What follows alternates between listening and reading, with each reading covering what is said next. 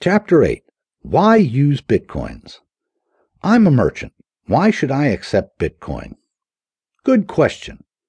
First, there is a 0% processing fee.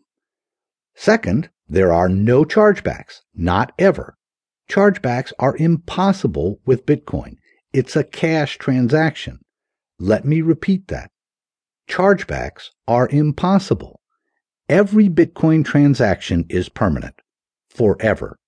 Bitcoin transactions are not reversible. Third, there is no third party. With credit card, bank, or PayPal transactions, you have to trust one of those third-party entities.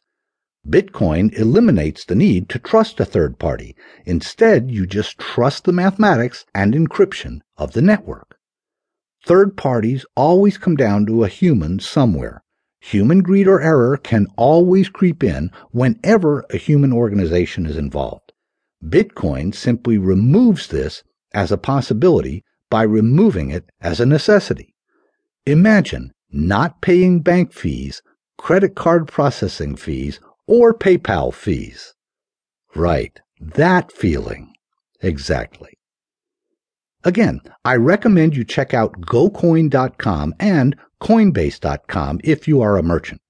There are some small processing fees associated with both of these services, but they are nowhere near credit card or bank fees. I'm a merchant, and I think Bitcoin is libertarian hippie BS. Why do I care? Good question. First, even if you think Bitcoin is libertarian hippie BS, you still want to make as many US dollars as you can, right? Well then, accept Bitcoins on your site and then immediately exchange it into US dollars. There's no reason to lose out on paying customers who want to pay in BTC. What's that you say? The currency is too volatile? 1 minute it's worth 500 US dollars, the next 1,000 US dollars, the next 700 US dollars? Well, that's why you exchange it immediately. All this can be done with software under the hood. GoCoin.com can help you out with an API. Well, I hope you have found this enjoyable, but most of all, clear. I've really tried to make this accessible to everyone, and I wrote the book I really wish someone else had given me when I was first trying to figure all this out. I'm always open to feedback and correction, of course. Email me at markjeffrey@gmail.com. My website is markjeffrey.biz.